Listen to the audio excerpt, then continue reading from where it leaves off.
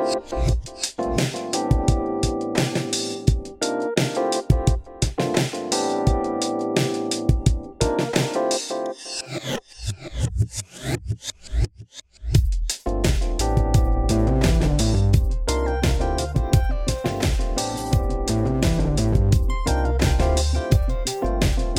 on the podcast, we have my new friend, Dr. James Anderson. And Dr. Anderson is a professor at Reformed Theological Seminary, where he specializes in philosophical theology, religious epistemology, and Christian apologetics. He studied at the University of Edinburgh and explored the paradoxical nature of certain Christian doctrines and the implications for the rationality of Christian faith.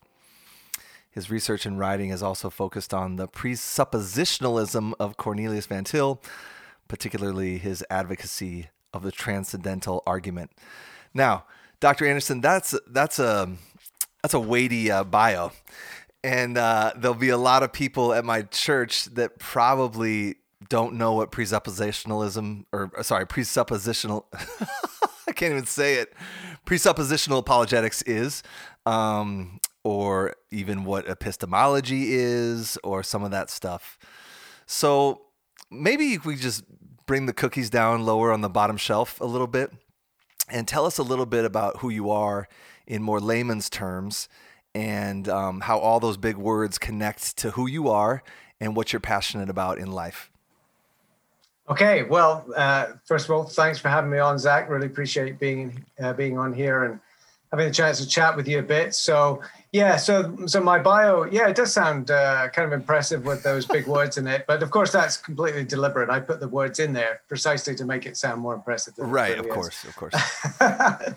But the long story short is that all of what you just described there goes back to my initial interest and passion for Christian apologetics. So I'm obviously a Christian believer. I was raised in a Christian home, made a personal commitment to Christ as a teenager, but didn't really explore the intellectual dimensions of my faith at that time because there were no real challenges, no proddings to think more deeply about the rational foundations of my faith. And it really wasn't until I went to university and actually into postgraduate studies in, as it was, engineering at that time, that I came face to face with particularly sophisticated forms of unbelief. So I was working in a highly academic environment with people who weren't Christians, typically atheists or at least agnostics, and had a lot of skeptical questions about my Christian beliefs. And I wanted to be able to answer those. I felt I had an obligation to give good answers and to take these objections seriously. And that's what really got me into apologetics, which is about giving the reason for the hope that we have, making a reasoned defense of the Christian faith. And so I started reading a lot of works on apologetics, and that got me into theology. I realized that if you're going to defend the faith well, you have to know what is this faith that you're defending. You need to understand the doctrines of the faith. So I started reading a lot of theology, and then I started reading a lot of philosophy as well, because I discovered that many of these objections to the Christian faith come from sort of a philosophical standpoint, and there's a lot of philosophical assumptions packed into them. And I wanted to be well equipped to engage unbelief from a philosophically competent perspective. And things just sort of got out of control. And I ended up changing disciplines. I mean, this didn't happen overnight. It happened over a number of years, but moving from engineering and computer interface research, as I was involved in, into studying philosophical theology and apologetics. And that's really what I do now. I teach at a seminary. I teach Christian philosophy, some theology, some apologetics. And one of my most significant influences in that area, I mean, there are many, many great thinkers who have influenced me, but one in particular is a guy called Cornelius Van Til, who maybe some of your listeners will have heard of, who pioneered a particular approach to apologetics called presuppositionalism, or at least that's the label that's been attached to it. Right. And the basic idea in presuppositionalism is that everyone has presuppositions, things that they take for granted, starting points for reasoning. Another way to put it is everyone has a worldview. That is, no one comes to any issue from a neutral perspective, without any assumptions, without any presuppositions. Everyone comes with a worldview, and they interpret the world through the lens of that worldview. And so in apologetics, we want to focus on people's worldviews. We want to ask, what kind of a worldview does this person have that I'm talking to? I have a Christian worldview. I'm not neutral. I come with this package of assumptions about the nature of the universe, about who I am, about what my sources of authority are, and unbelievers do as well. And so the large part of the task of apologetics is contrasting the Christian worldview with various forms of non-Christian worldview and asking which makes sense of the world, which of these worldviews actually corresponds to reality and makes sense of all the things that we take for granted about the world. And so presuppositionalism, and here's the sort of payoff, presuppositionalism argues that even non-Christians are depending on a Christian worldview in order to make sense of the world. That is, they're borrowing assumptions, they're borrowing presuppositions from a Christian worldview to make sense of things like morality, reason, so science. For example, like the presupposition that human beings have value, like where does that come from? Like that's if we're a cosmic accident and the product of evolutionary time and chance, to say thus we should love one another is a jump too quick and too far, right? Yeah, that's right. So that's a great example of something that most people take for granted, that human beings are valuable and are more valuable than squirrels and opossums and coconuts and rocks, even though according to some worldviews, all of these things are just matter in motion, just the products of time, chance, and evolutionary processes. But we do believe that there's something special about human beings and that we have a value and a moral worth. And, our entire civilization is really built on some of these assumptions. But which worldview can account for them? Which worldview can make sense of them? And we want to argue that ultimately it's a Christian worldview that can account for the inherent value and dignity that human beings have. Yeah. So that's a great, easy example that lots of people can understand about presuppositions that people have and how do we explain the values that we have. See, I think one of the problems is most of us aren't that self-reflective about the values that we have. They just are, right? And whether it's Christians sometimes, and part of my job as an elder and a pastor is to help connect the things that people take for granted as the givens of human nature, whatever. Like, let's see where the Bible explains that, or how we can connect all of this to Scripture. But in your experience, how do you help your unbelieving friends, or in the conversations that you have with those that don't know the Lord, to be even willing to start to ask some of those questions? Because in my experience, it's hard to just dive in and go, well, let me confront some of your presuppositions. You know what I mean? Like, that's not a easy starting place. Give us some help in how some of these conversations go in your experience with unbelieving friends. Yeah. So I think one of the things about presuppositionalism as an approach to apologetics, what I've just described, is the beauty of it is that you can pretty much start anywhere.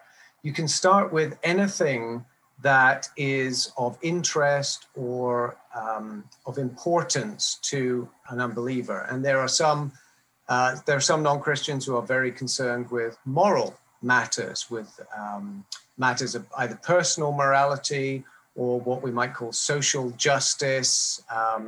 And so that can be a good starting point for discussion.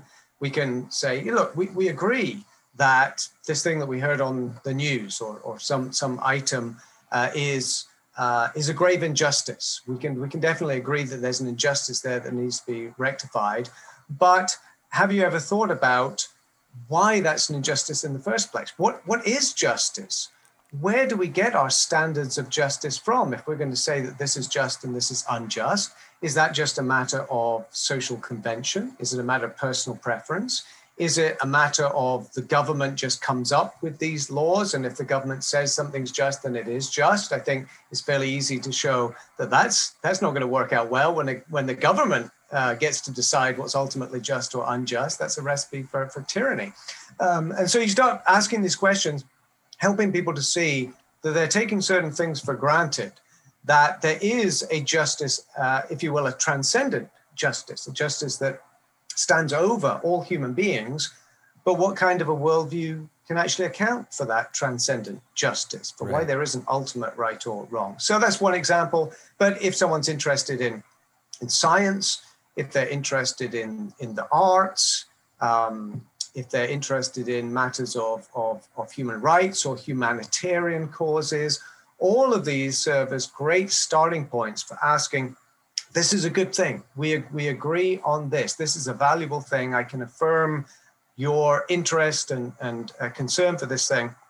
But I don't think that your way of looking at the world and your assumptions about who we are and where we came from and what's the nature of reality, I don't think they actually fit with those concerns. I think they actually undermine it. So let's ask some deeper questions here about what worldviews could make sense of these things. Yeah. And I think I fear, even for myself, who, I went to seminary and I studied religion and philosophy in college. Even for myself, sometimes it's challenging to think in philosophical categories.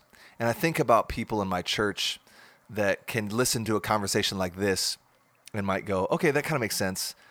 But I'm not sure I have like the structures in my brain to even know how to engage in a conversation like that. And it's not that people are smarter or lack of intelligence or anything like that. It's just thinking in philosophical terms and asking presuppositional questions or asking worldview questions isn't our default setting.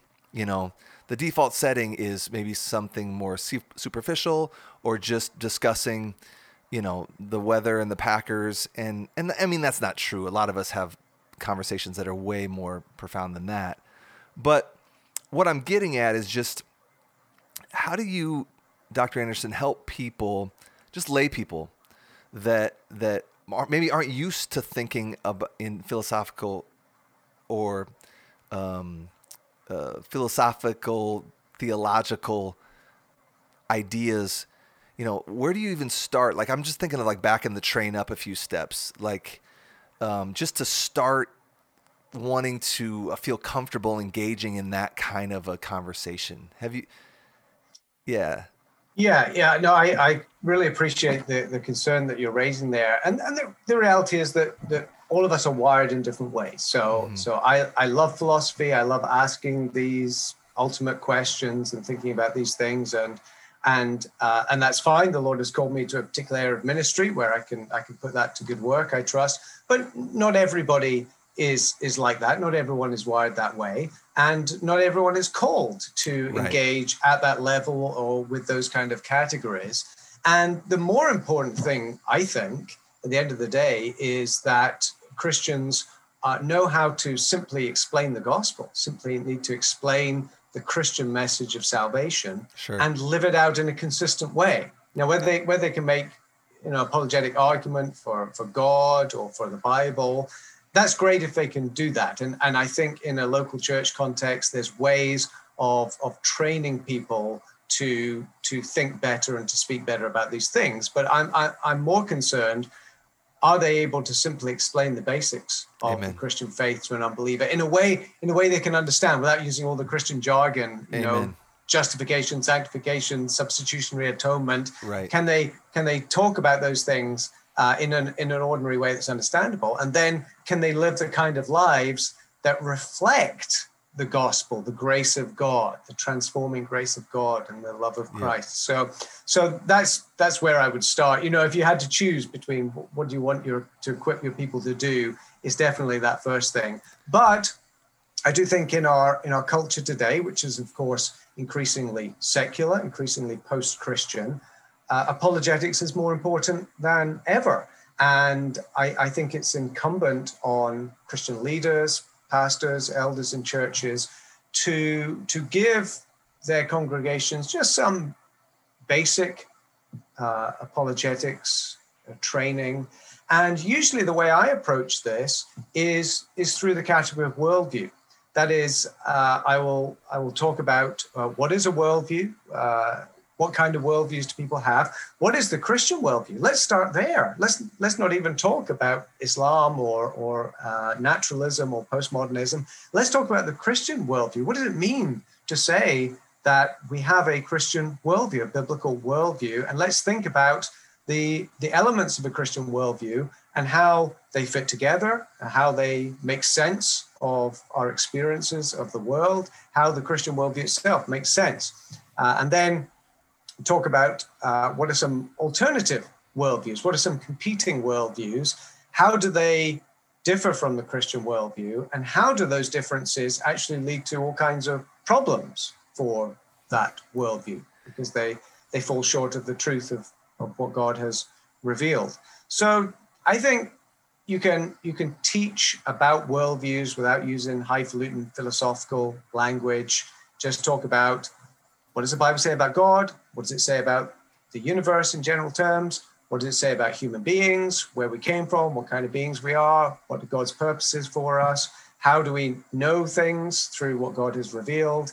These are basic worldview categories that I think anyone can really grasp and appreciate. Yeah. And you wrote a book that deals with these issues, right? So let's chat about your book. The title is, let me get it here. What's Your Worldview? An Interactive Approach to Life's Big Questions.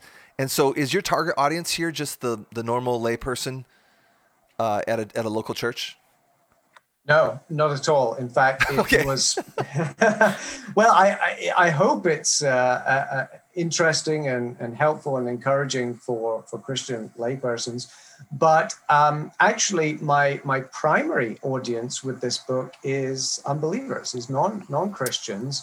I designed it to be a tool and a resource for starting fruitful conversations about worldviews, for introducing people to the idea of a worldview, to what their worldview is, and what are some of the issues with their worldview, some of the problems with their worldview that they maybe haven't encountered before.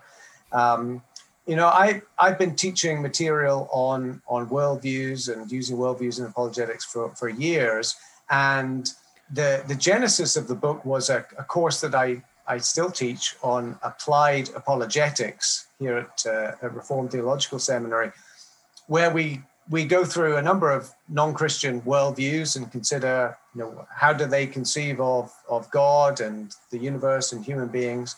And one of the questions that came up as I was designing that course is, how do you divide up the field of worldviews? How do you categorize worldviews? Is there some scheme for categorizing worldviews?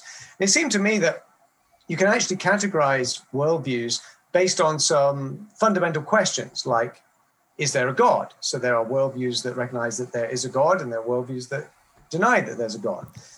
Is this God a personal God or not? And you can go on and ask various questions and actually develop a sort of a tree structure. If you know anything about sort of logic or computer programming, often a field of options can be divided into a tree structure where you answer a question, you go down one branch or you go down another branch.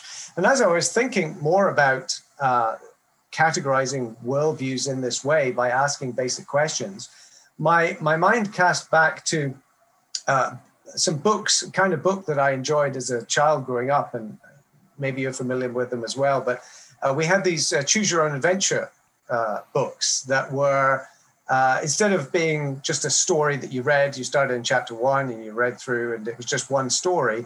The Choose Your Own Adventure books were interactive. So you would read a few pages and then you would get the choice. Do you do this or do you do that? Do you go down the path or do you open the door? Right. Do those books still exist? They do. Do they? They do. Okay. Yeah. I don't think they're quite as popular today in this age of iPhones, and because everything's interactive now. But true. Yeah, you can still get. In fact, the Choose Your Own Adventure. That's a trademark. There's a company that owns that, and they still publish these books. Yeah, so we're probably about the same age. I'm 43. I'm a little older than that. Okay. Not much. Yeah, and so for those that don't even understand the Choose Your Own Adventure thing, like that was big when we were kids. Right. And I would check those out at that library. But yeah, it's really cool how you've laid the book out, and to choose your own path through the book, and where you end up is going to be variant based on the choices you make. Could you give an example of how that works in your actual book? Yeah, sure. So the way I arranged the book is I actually designed it with a diagram, thinking about what are all the worldviews that someone could have, and then how could we arrange them in a way where we can ask basic questions and follow a path through the book to discover what worldview you have. And the first questions that I ask are really foundational. You might think that the first question to ask is, do you believe in God? Right. Because that seems pretty important, right? Right. That's in a sense, that's going to be the most important aspect of your worldview, whether you believe in God or not. But it occurred to me that there are some preliminary questions that you need to ask about things like truth, knowledge, and goodness. So the first real substantive question in the book is do you believe that there's objective truth? Because if you don't believe there's objective truth, then talking about the existence of God or the person of Jesus Christ or any of these other questions is kind of irrelevant, because maybe it's true for you, but it's not true for me. Let me stop you there, because I fear that somebody at our that's listening might not even know what we mean by objective truth. Can you explain that, Dr. Anderson? So objective truth would be something that is true for everyone, everywhere, no matter what they actually believe. So objective would be the opposite of subjective. So subjective, something that depends on me, or it depends on my personal thoughts or experiences. So a statement like, chocolate ice cream is delicious. Okay, we could say that's subjective to a degree. It's because it's a matter of taste. Not everyone likes chocolate ice cream. But the statement that ice is frozen water, that's not my personal preference. That's not subjective. That's an objective fact. In this case, a scientific fact, a fact about nature, that ice is the solid frozen form of water. And so there's a difference between those sort of claims that we make that are subjective or relative to our own perspective, and those that are objective, that they are what they are, no matter what you happen to think about it. I sometimes use the illustration of the TV show X-Files, which many people don't know about now, but again, people of our age will be familiar with the X-Files. And you had the lead character who has a poster on his wall behind his desk that says, "The truth is out there. The truth is out there." That's actually a statement of objective truth, that the truth isn't in here, in my head or in my heart. It's not a personal, subjective thing. There are objective facts about reality. Right. And so that's really what I'm getting at with that first question. Is truth, or is there at least some objective truth? Right. Are there some truths that are simply true, period? Not true for me, true for you, or true for some group, but true, full stop. True period. Right. That would be so everyone can objective understand truth. Rape is objectively wrong. It doesn't matter how I feel about it, whether, or my opinion, it just is. Or another way to think about it might be, if I didn't exist, it would still be wrong. Like, if a rape happened and I wasn't around to comment on that was good or bad, everybody can understand that that's wrong, whether you think it is or not. Right. Yeah. That would be an example of an objective moral truth, a truth about what is right, that is that is objective. It's not as though, well, rape is right for some people, but not right for other people, or it's right for people in this culture, but not right for another culture. No, it's just wrong, the end. Right. Wrong for everyone, everywhere, all the time. Yeah, regardless of my opinion. So you start with that answer, and so someone reads a few paragraphs about, do you believe in objective truth? If you answer yes, you go to another page in the book. If you Another answer question, no, right. it leads you to another. So can you tease that out for us? Yeah, so each of these questions in the book, I've formulated them so that you either agree or disagree. So it's either yes or no. And I try to, when I pose each question, I don't just state the question, I explain it. And we just had a good example there. If I just ask the question, do you believe in objective truth? That might not be enough in itself to explain what's being asked. So I take a page to explain what do I mean by objective truth? What exactly is the question getting at? And then it simply asks, if you agree, if your answer is yes, go to page such and such. If your answer is no, go to page such and such. And in the case of objective truth, you basically hit a dead end in the book right away. Yeah, I saw that. Yeah, right. So some of these questions, I mean, you're going off the rails right away if you answer them a certain way, because you end up in a position that is radically self-defeating or absurd or just flies in the face of common sense. Right. And although you and I know that there are people who deny that there is objective truth, or at least when they're asked that question, they seem to be relativists. Actually, relativism itself is self-defeating, right? And so you go to the page in the book, and it would be relativism. Your world is relativism. Your worldview is relativism. But here's why you might want to rethink that and reconsider this worldview, because it's self-defeating, and also nobody lives like they're a relativist. Right. Even if they say they are, no one consistently lives as a relativist. So the nice thing about the book, and this was true of the original Choose Your Own Adventure books, that if you took a wrong turn, you made a bad choice in the book, and you ended up getting eaten by the dragon, well, that's fine. You just backtrack. You just go back to the previous page where you made that choice, and you change your choice, and you follow another path. And so I hope people will do this with the worldview book. So if they say there's no such thing as objective truth, and then they hit relativism, and then I explain to them why that's self-defeating, hopefully they will go, okay, well, maybe that wasn't the best answer. So what if I say that there is objective truth? I'll follow to the other page, and then you get the next question.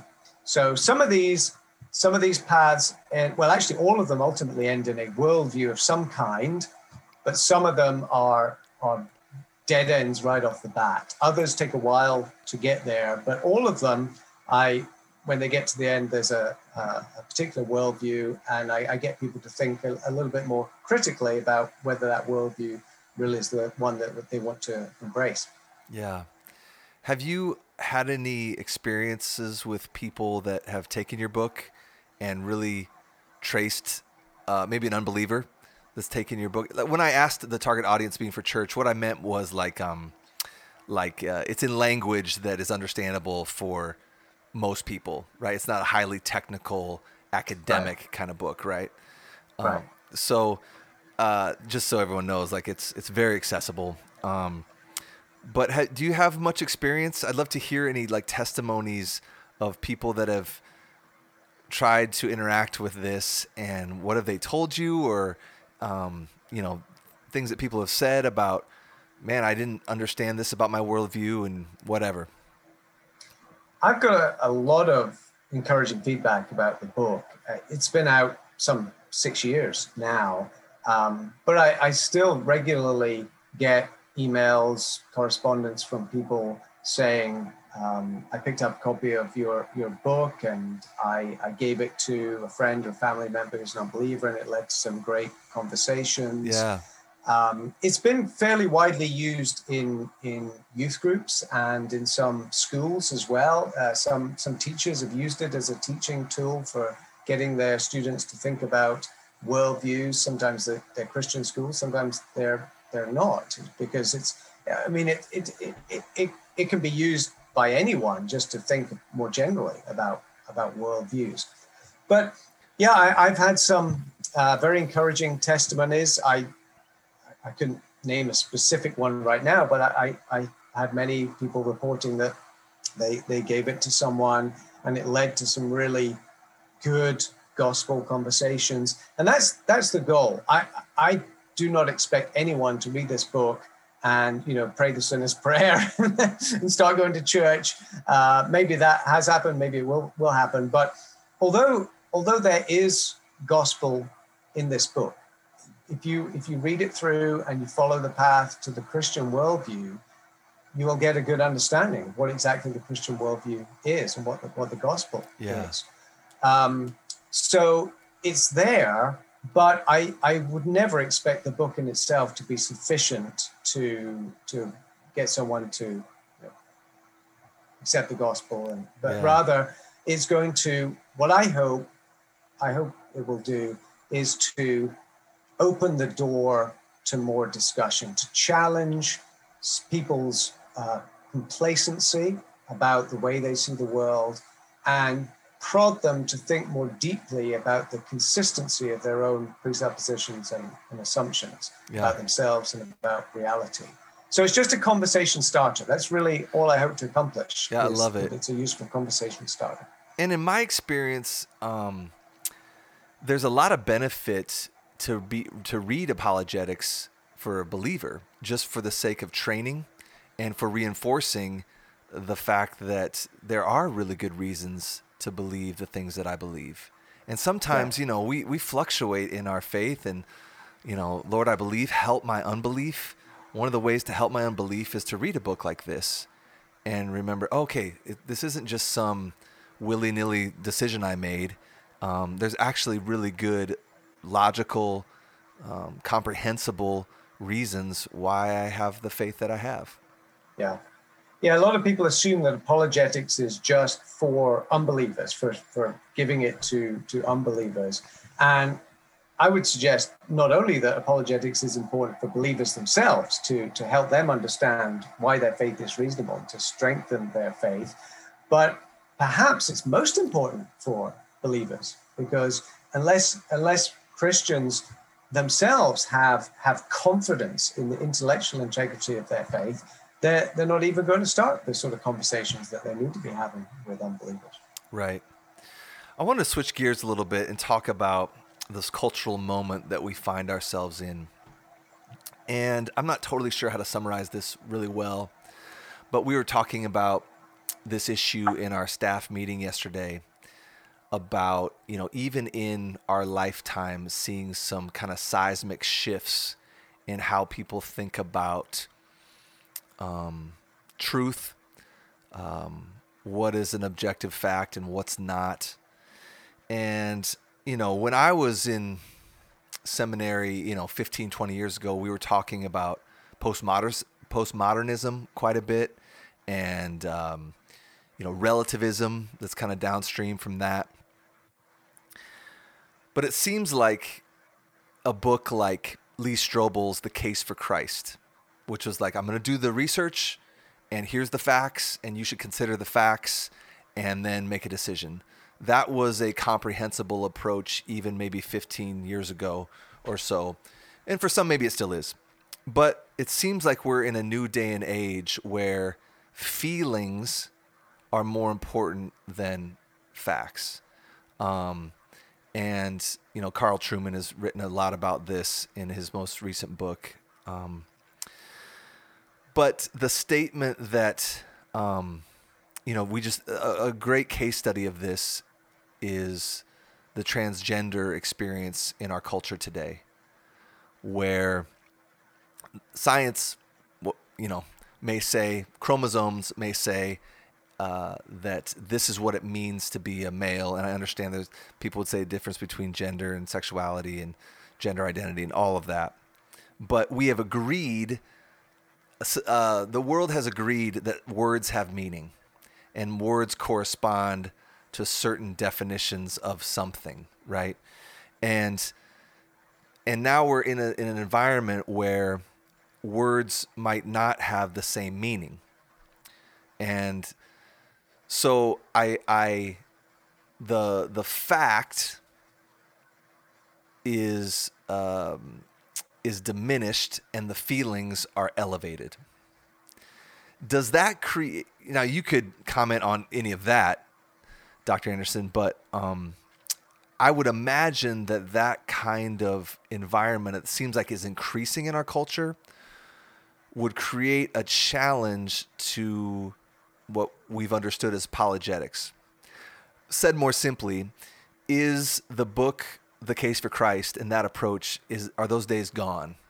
And do we need to adapt to our culture with a different approach where facts don't really matter? It's how you feel is what matters. Like, I'm not going to listen to you because obviously Christians hate gay people. So, like, I don't really care what you say the facts are. I mean, that kind of a thing. Yeah. I think certainly it's true that a lot of people's views of the world and views of Christianity in particular are driven by feelings that have been inculcated by the culture, and people tend to put more stock in how they feel about things than what we would regard as objective facts. Now, I think there's a danger in overstating the extent to which that has happened. And also there's a danger in generalizing. People talk about the culture, right? People today, right? As if there's just one culture, or if there's just this typical unbeliever. When the fact is that the world is extremely diverse and our culture is extremely diverse. Amen. And we've got all kinds of people. We've got people who are still consider themselves very rationalistic and very objective in their approach, and they care about facts. I mean, pick someone fairly well known, someone like Richard Dawkins. So right. Richard Dawkins is clearly not a Christian, not sympathetic to the Christian worldview, but he would be just as critical of the postmodernist mindset that says truth is relative and go with your feelings, and you've got your own personal facts. Everybody's got their own facts. So he's an example of someone who is critical of this postmodernist or subjectivist approach, but is also critical of Christianity. And so you've got different kinds of mindsets out there, and there are some people who still are concerned about facts, about historical facts. And I think actually more people are concerned about historical facts than we might reckon with. For example, there's a lot of discussion right now about America's history and issues related to race in America and the origins of America and the role that slavery played and so forth. Right. Now, that is a historical debate, and the facts matter, and people know that the facts matter. Right. Certainly, people's opinions are very influenced by sort of identity politics and where you're coming from, left, right, and so forth. So, of course, there are prejudices and subjective factors that are built into that. But people still want to talk about facts. What are the actual facts? Let's do the historical investigation. And so I think at a deep level, people do care about facts when they can see that the truth and what really matters depends on the facts. And we can capitalize on that by saying, well, when it comes to Christianity, what really matters is the facts, the historical facts about what happened in the first century, who Jesus was, what he did, what Amen. happened after he was crucified, and so forth. So I don't think it's so simple to say that people go with feelings rather than facts. It's that people tend to go with one or other depending on exactly what they want to accomplish or what is important to them. In other words, they care about the facts when it turns out that the facts matter to them. And when the facts are inconvenient, that's when they will tend to fall back on feelings. So Yeah. a book like, to go back to the way you posed the question, a book like Lee Strobel's book, The Case for Christ, I think maybe it's harder to get people interested in a book or to take a book like that seriously But I think it's simplistic to say we're beyond the point where an apologetic like that is useful, because there are many people who are interested in historical facts and scientific facts, and that book addresses them. It scratches them where they itch. Right. Yeah, that's really good. Have you seen, though, would you say you've observed shifts? And that's really what more I was getting at. It seems like there's happening to be a shift in the culture that's more feelings are king. Have you observed that in your lifetime, though, like where it used to be kind of like this and it feels like it's veering this way? So as I think about how do I engage the world for Christ, I need to keep a few things in mind. Is anything like that ring a bell for you? Yeah, for sure. There's no question that in the last 20 years or so, we've seen a real sea change in people's understanding of morality and human nature and human sexuality. Mm-hmm. Now, someone like Carl Trueman, you mentioned his book, does a great job of explaining why actually this didn't come out of the blue. That's right. That this has been brewing for hundreds of years. That's right. It's just that it's only percolated to the surface of the culture and become mainstreamed right. In our lifetimes.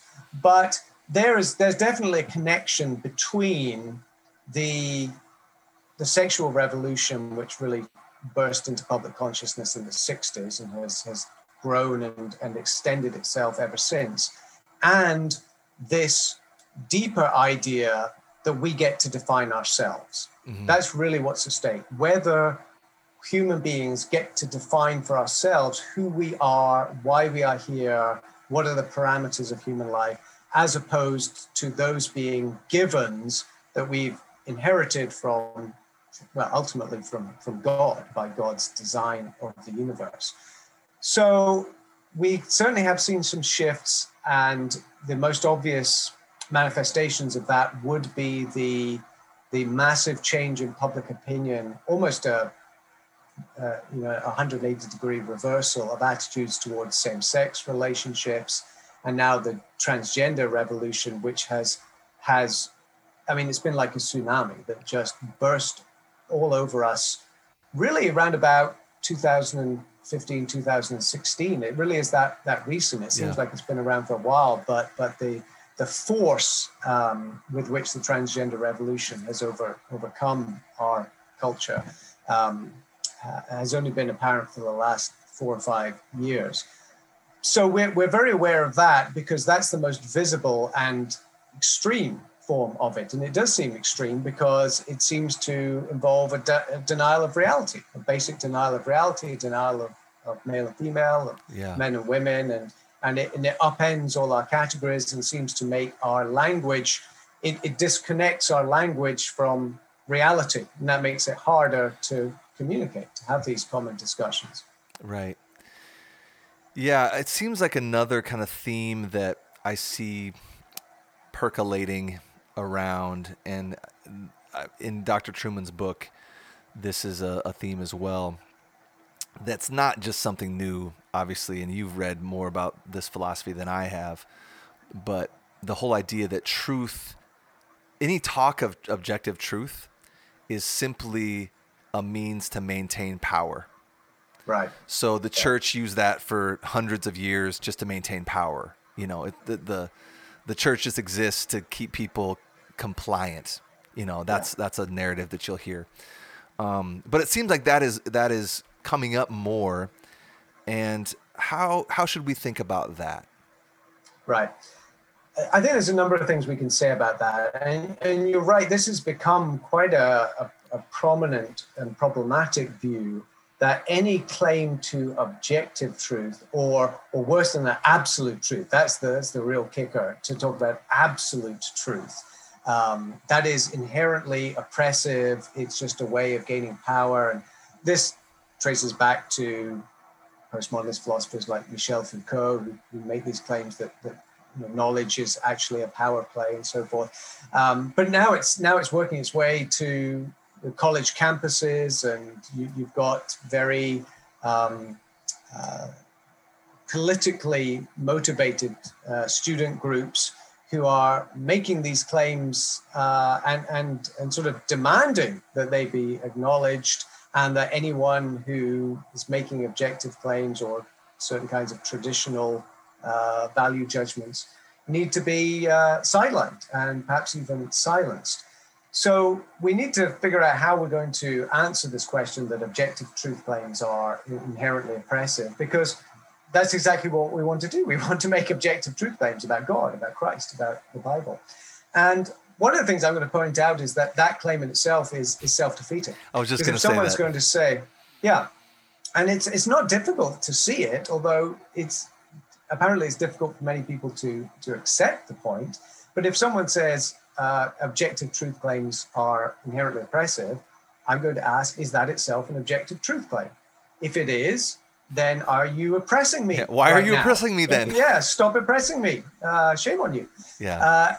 But if it's not an objective truth claim, then I don't know what it is. I don't know why I should take it seriously. Maybe it's just true for you and not true for me, and we can just all go on our merry way. So there is that. The claim itself, I think, is radically self-defeating. Right. But also, I'm going to point out that it's never applied consistently anyway, because even those who claim that objective truth is oppressive, or objective truth claims or knowledge claims are oppressive, still want to make their own class or category of objective truth claims, whether that be about sexual permissive behavior or about political positions or whatever. Sooner or later, people are going to be making their own objective truth claims. So it's not really that they're against objective truth claims. They're just against a certain kind of objective truth claim or the content of certain objective truth claims.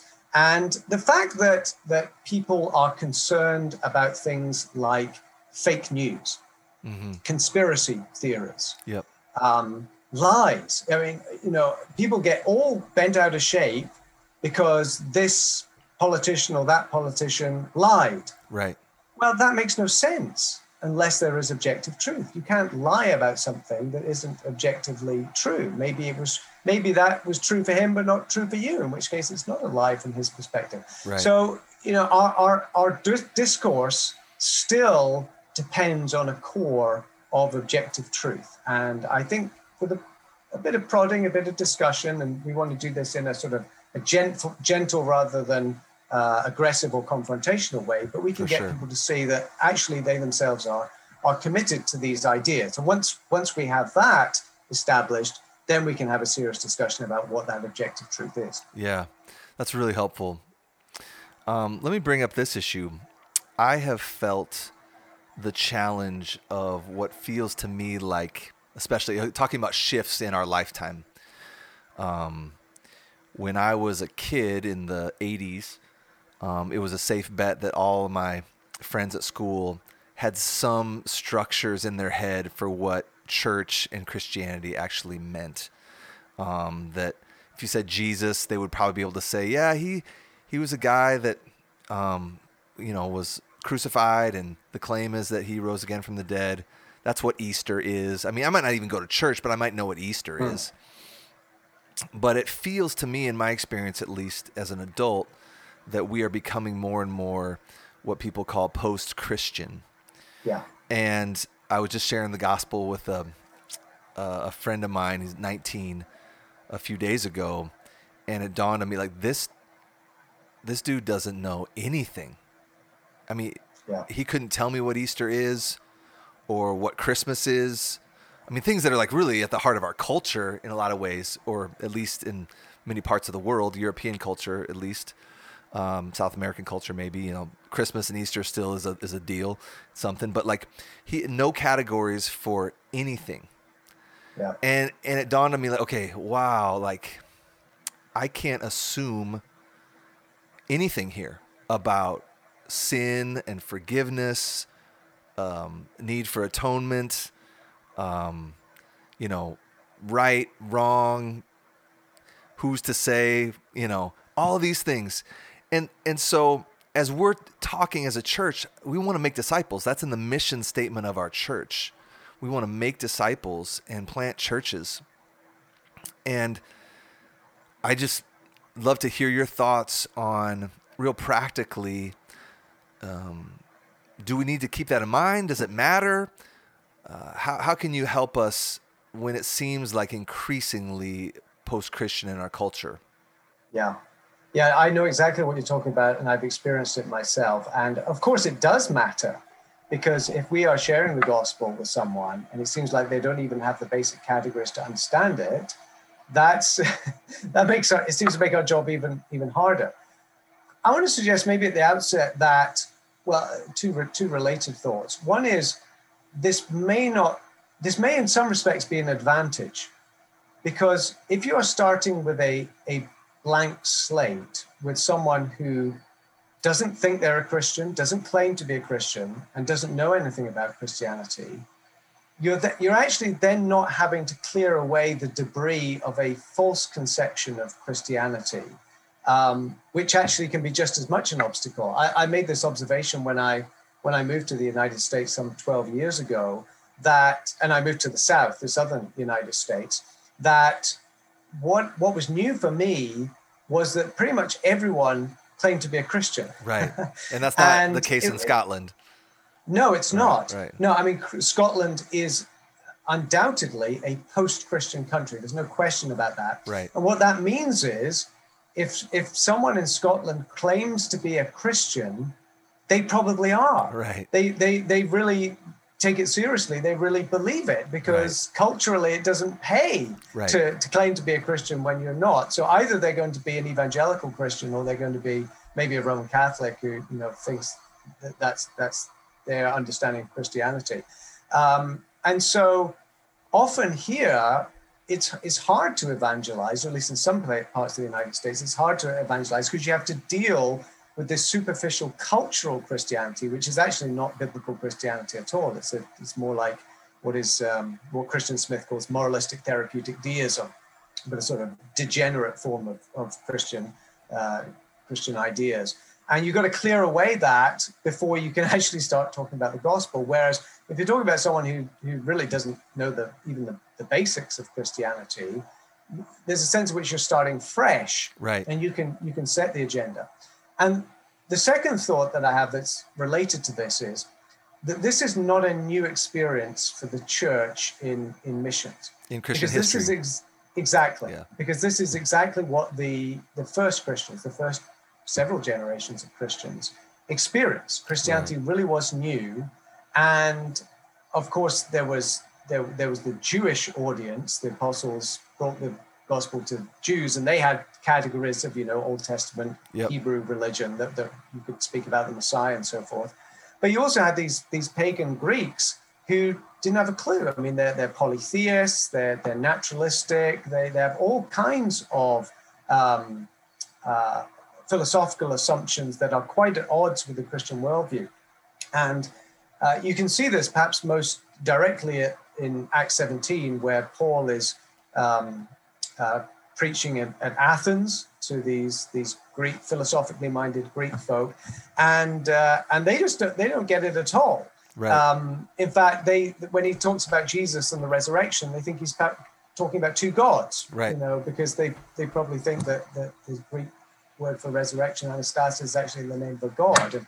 And so what Paul has to do there, and it's absolutely fascinating to study this, and I'm sure you're familiar with this, but maybe your listeners here are not so familiar. But Paul in Athens, in his speech at Athens, is actually, before he even really gets to the gospel, he's laying out the basics of a Christian worldview in opposition to the prevailing Greek worldview. He's actually engaging in worldview apologetics. Yeah. And one person who's brought this out better than anyone, well, as well as anyone, I think, is D.A. Carson. D.A. Carson has an essay somewhere on Paul's approach in Athens, and he makes exactly this point, that the pagans to which Paul is preaching just don't even have the basic categories of God, man, sin, creation, in order to make sense of the gospel.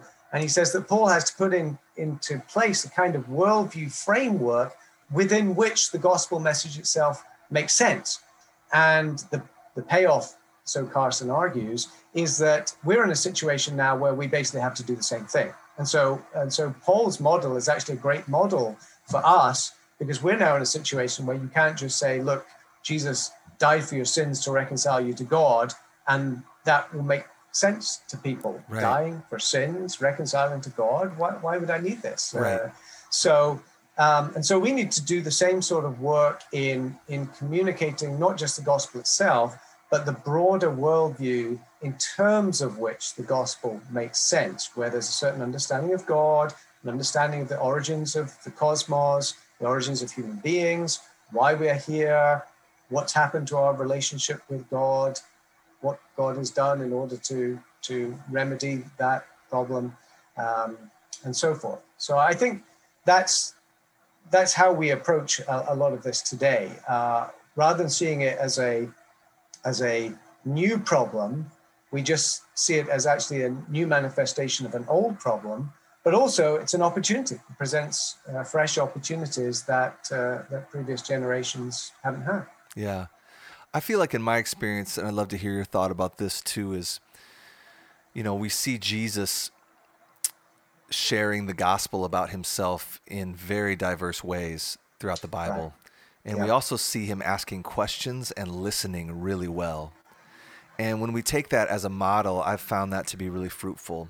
Like, for example, when I was talking to a friend of mine, this same friend, 19-year-old kid, and he's struggling with some issues, and just was listening and asking questions. And it dawned on me that he's really disappointed in some things happening in his life. And so the nature of his life, if he doesn't have a hope beyond this life, is just this roller coaster of things. Sometimes things go good, sometimes things go bad. Well, what happens if things just trend bad a lot? And then just asking the question, is it possible to have a worldview or an understanding of my existence that isn't defined by the ups and downs of life? Something more consistent, something more stable. Mm-hmm. And then I just got to say, but that's why I'm a Christian, because my happiness isn't ultimately contingent upon things that can change. But that only happened because I listened to him. You know what I mean? And I didn't treat him as like a evangelistic formula just to plug and play. And is that something that kind of approach, do you think that's a wise approach that's important for us as we make disciples? Absolutely. Yeah. There's a real danger in developing a sort of formulaic, one-size-fits-all approach to evangelism, to apologetics. You've got your pat speech, and you're going to give it to whoever will listen to it, regardless of anything about their background or their particular concerns. And you are right as well that we see this in the New Testament, both with Jesus and the apostles, that you see the gospel communicated, the same gospel communicated in different ways in different contexts. In other words, the entry point for talking about Christ and his work is different depending on the person and the context in which this preaching is taking place. A great example of this, I think, is in John's gospel, between John chapter 3 and John chapter 4. Exactly. So John chapter 3, you've got Jesus meeting with Nicodemus. Who's this guy? He's a Jewish teacher. He's self-righteous, know-it-all. He's curious, but he doesn't think he's got anything to really learn. And Jesus really burst his bubble by exposing his ignorance, that he doesn't even understand the scriptures that he claims to follow. That is very different from his approach with the Samaritan woman, who quite the opposite. She doesn't think she's self-righteous. She knows she's not righteous. Right. She knows she's living a shameful life, and she's on the margins. And Jesus approaches her in a very different way, and yet the goal is the same, to reveal himself to her as the very savior that she needs. Nicodemus needs the same savior, but the point of contact, the point of we might even say leverage for the gospel is different in each case. And we need to learn from these New Testament models and develop our own flexibility in sharing the gospel. I think one person who's done some great work in this and has very helpful resources is Tim Keller. Yeah. Tim Keller's got some great material on how to make this connection between the gospel and the sort of concerns that people have in our culture today that can serve as a launching pad for talking about the gospel and introducing people to the gospel. And he has this approach that I think he calls it different things in different places, but sometimes he calls it the yes, no, yes approach, where an unbeliever has some concern or some interest that in itself is legitimate. It might be a concern about justice. It might be a concern about, as you said with this friend you were talking to, about the instability in the world, the unpredictability, chaotic nature of life. It might be a concern about meaning, finding your purpose in life. And we want to start by saying, yes, that's a legitimate human concern. It's important that you care about that and that you're thinking about that. But then the no is, the culture that you're in and the way that you see the world now doesn't provide an answer to that. It gives answers, but they're not good answers. It doesn't give a good account of why that thing matters and how it's to be resolved. So that's the no stage, showing how non-Christian cultures, non-Christian approaches fail to satisfy with regard to that issue. And then thirdly, you have the yes. Christianity does not only acknowledge it, but provides a satisfying answer or resolution to it, whether it's the question of justice, the question of guilt and forgiveness and personal redemption, the question of fulfillment in life, the question of stability in the world. So this yes, no, yes approach, where yes, you affirm the presenting issue, no, you show how non-Christian answers fall short, and then yes, here's how the Bible addresses that in an ultimately much more satisfying and coherent way. I think that can be a very it's great. Starting with common ground. We both care about this, but let's tease this out some more, and where our hope can be found and making sense of it. Let me ask you this, switching gears a little bit. Do you think it's helpful to identify yourself as an evangelical? I will accept that label. If someone asks me, am I an evangelical? I will say yes, but then immediately I want to follow up and say, and here's what I mean by it. Exactly. Or I would say, like, what do you mean by that? And then I'll tell you. Then I'll tell you whether I am or not. You tell me what you think an evangelical is, right? And but that's not my first descriptor. I'm more likely to simply describe myself as a Bible-believing Christian. Because that's ultimately what I want to talk about. I don't want to talk about what's now largely become a kind of political category or social demographic. Right. You get all these polls, and one category is now evangelicals or white evangelicals. Right. And I'm not interested in being reduced to a pollster's category. Rather, I want to first identify myself as a Christian, by which I simply mean a follower of Christ. And then more specifically, a Christian who recognizes that Christ is known through Scripture. Right. And that God has revealed himself in the Bible. And therefore, I believe what the Bible says about God and Christ and the way of salvation. And then if we want to get more specific, I could say, historically, this is what evangelical has meant, and I would agree with that. I might want to talk about why I'm a Reformed Christian in certain contexts as well. I would prefer to call myself a Reformed Christian than I would an evangelical Christian, but it's going to largely depend on who I'm speaking to and what their preconceptions are going to be. But it's important to get past the labels to what are the actual views that we hold. Yeah, that's helpful. Another thing that seems to be a common kind of theme in making disciples or sharing our faith. When we moved to Madison has a reputation, Madison, Wisconsin, of being kind of like a small version of Austin, Texas, a small version of Seattle or Portland. I don't know if you've ever seen the show Portlandia. No. Yeah, it basically it's just all these stereotypes of people that live in Portland, and it's really funny. It's a little crass at times, but that's basically Madison. Is all the stereotypes of the show Portlandia? It's basically all pretty much true. I mean, of course, these are generalizations. Is it like hipster culture? Is it something like that? Yeah, exactly.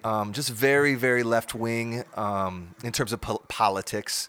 Right. Very, these are all generalizations, but it'd be very just known for left, anything kind of left leaning. That's what Madison is. When we moved here 10 years ago, we were expecting like some outright persecution, and that just hasn't happened. And I don't know why that hasn't happened. More blatant, kind of in your face persecution.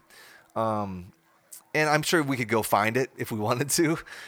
But for the most part, in my experience, it hasn't been persecution like in your face, people picketing outside our church. But it's just been more apathy. And like, why would I even care about worldview? Why would I even care about Christianity? Can you convince me even to like, why would I even want to enter into that conversation? It's just kind of like, oh, you're a Christian? Cool. All right, well, let's talk about the next thing. What would you say to those struggling with in that kind of a context? Yeah. I've often said to my students that the two great challenges that we face in our day when it comes to evangelism, sharing the gospel, are incomprehension and indifference. Mm-hmm. And they're often related. But incomprehension is what we talked about earlier, where people don't even have a context, a set of categories for understanding the gospel. But then the indifference is the shrug of the shoulders, and you do you. Right. And if Christianity works for you, that's fine. And now, underlying that, I think, is both a rather superficial view of truth, that whatever works for a particular person is true for them. But also it's a failure to appreciate just how radical Christianity is, and that it is an all-encompassing worldview, that it affects everything. And as C.S. Lewis said, and I'll paraphrase here, that if Christianity is true, then nothing could be more important than that. And if it's false, nothing could be less important. But the one thing that Christianity cannot be is unimportant. The sort of claims it makes about our place in the world and what is important, and what we're to do with our lives, and how we're to pursue justice in this world, and so forth. Whether Christianity is true or not makes a huge difference. So partly, I think what we need to do is help people to understand just how radical Christianity is, and that the truth of the matter is what ultimately matters. We've talked a bit about how people have a relativistic view of truth, right? But I think if we can help people to see that they really do care about objective truth, then they should care about the objective truth about God, about whether there is a God, about whether we are meant to have a relationship with him, about how where we came from and why we're here, and so forth, and the objective truth about Christ as a historical individual. What did he actually teach, and was it true? So talking about helping people to understand that they themselves care about objective truth, and therefore they ought to care about whether Christianity is objectively true, is part of what we're going to do.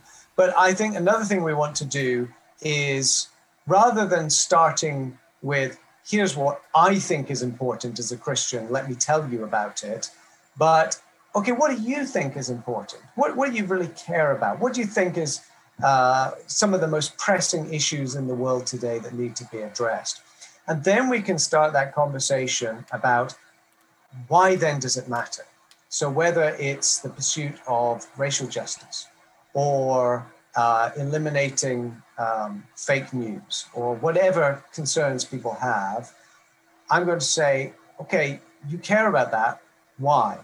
What is your view of life, the universe, and everything that makes that so important and makes sense of it as a real concern. So again, it's that sort of yes, but no, but yes dynamic of finding what is it that people are really invested in? What is it that they're willing to stake maybe their lives, but if not their lives, at least maybe their career, their bank balance. What are they willing to stake things on? And then talk about why is that so important to them? How do they make sense of the fact that really matters in the grand scheme of things? Yeah. Of course, there are some people who will shrug their shoulders and say, I don't think any of it matters. Right. I'm just living my life. Whatever. Right. I'm just here to get as much pleasure, entertainment out of life as I can. I think that sooner or later people find that unsatisfying. Yeah, and usually suffering might be the thing that trips them or awakens them. Right. Yeah. When things are, the sun is shining and they've got their health and they've got their income, and we know this from Scripture, of course, that it's those who are comfortable and have worldly wealth who are hard to reach, right. Where it's those where the Lord has brought suffering, trials into their lives, that it softens them up to think about the deeper issues of life. And what I love about what you just described there, Dr. Anderson, is just that illustrates less just like preaching at people. Maybe they don't want to even hear you preach, but it demonstrates listening. And I want to hear you. And because I do care about you, and I want to know what makes you tick, and then we can have a conversation about that. And most people are really open to that, and feel loved when you listen to them, and it's beautiful. Yeah, and part of all of this is about building bridges of trust, relationships of trust. If I'm not willing to listen to what someone has to say, why would they trust me? Why would they want to listen to what I have to say? Exactly. It's just a basic application of the golden rule. If I want someone to listen to me and consider what I have to say, I want to first extend that courtesy to them and say, tell me about your life. Tell me about your experiences. Tell me about what's important to you. And then we've got a bridge of a relationship, of trust, of respect, that hopefully we can build upon. Yeah, amen. Well, Dr. Anderson, this has been a great conversation. You've given us an hour and 13 minutes of your time on my clock, and I really, really appreciate that. Before we go, is there anything, if people want to find you or more books that you've written, is there anything you're currently working on, or besides your book, What's Your Worldview that we talked about today? Any other, anything else we can... Sure. Yeah, thanks for asking. So there is another book that I think is worth mentioning because it might be useful to your listeners. And that's a book I wrote a couple of years after this Worldview book, which in some respects complements it. It's called Why Should I Believe Christianity? Why Should I Believe Christianity? And it's a hopefully a very accessible, very readable introduction to the Christian worldview and why it makes sense. Again, it's written for both believers and unbelievers. It avoids jargon, fancy philosophical language. It tries to make things as understandable as possible. But what it does is it really lays out what the Christian worldview actually is, why it matters, and why we should believe it. What are some actual reasons for believing it? So maybe that would be useful. Yeah. And I would also mention that's actually part of a larger series that I am co-editing. It's published by Christian Focus Publications, a Scottish Christian publishing house. And the series is called The Big Ten. The Big Ten? The Big Ten. Yeah, nothing to do with sports. Okay. I've been told apparently this matters in the world of sport. It does. Yeah. It matters up here. Right here. Yeah, right. But there's no actual connection. It's just pure coincidence. The Big Ten here are Big Ten questions that people today ask about the Christian faith that really represent objections of a sort. So we have 5 of these books out in the series already. There's the one I just mentioned that I wrote. There's one on what difference does Christianity make? Yeah. Does it really make a difference in the world? Is it good for the world? Yeah.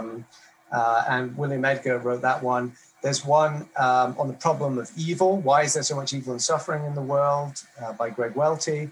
There's one on hell. How could a loving God send people to hell? By Ben Skaug. And one on why should I trust the Bible? Why should I trust the Bible? By Timothy Paul Jones. So those are the 5 that are out now, and then there are 5 more that are currently in the works, and one on science, hasn't science disproven the Bible, and one on why does God behave so badly in the Old Testament?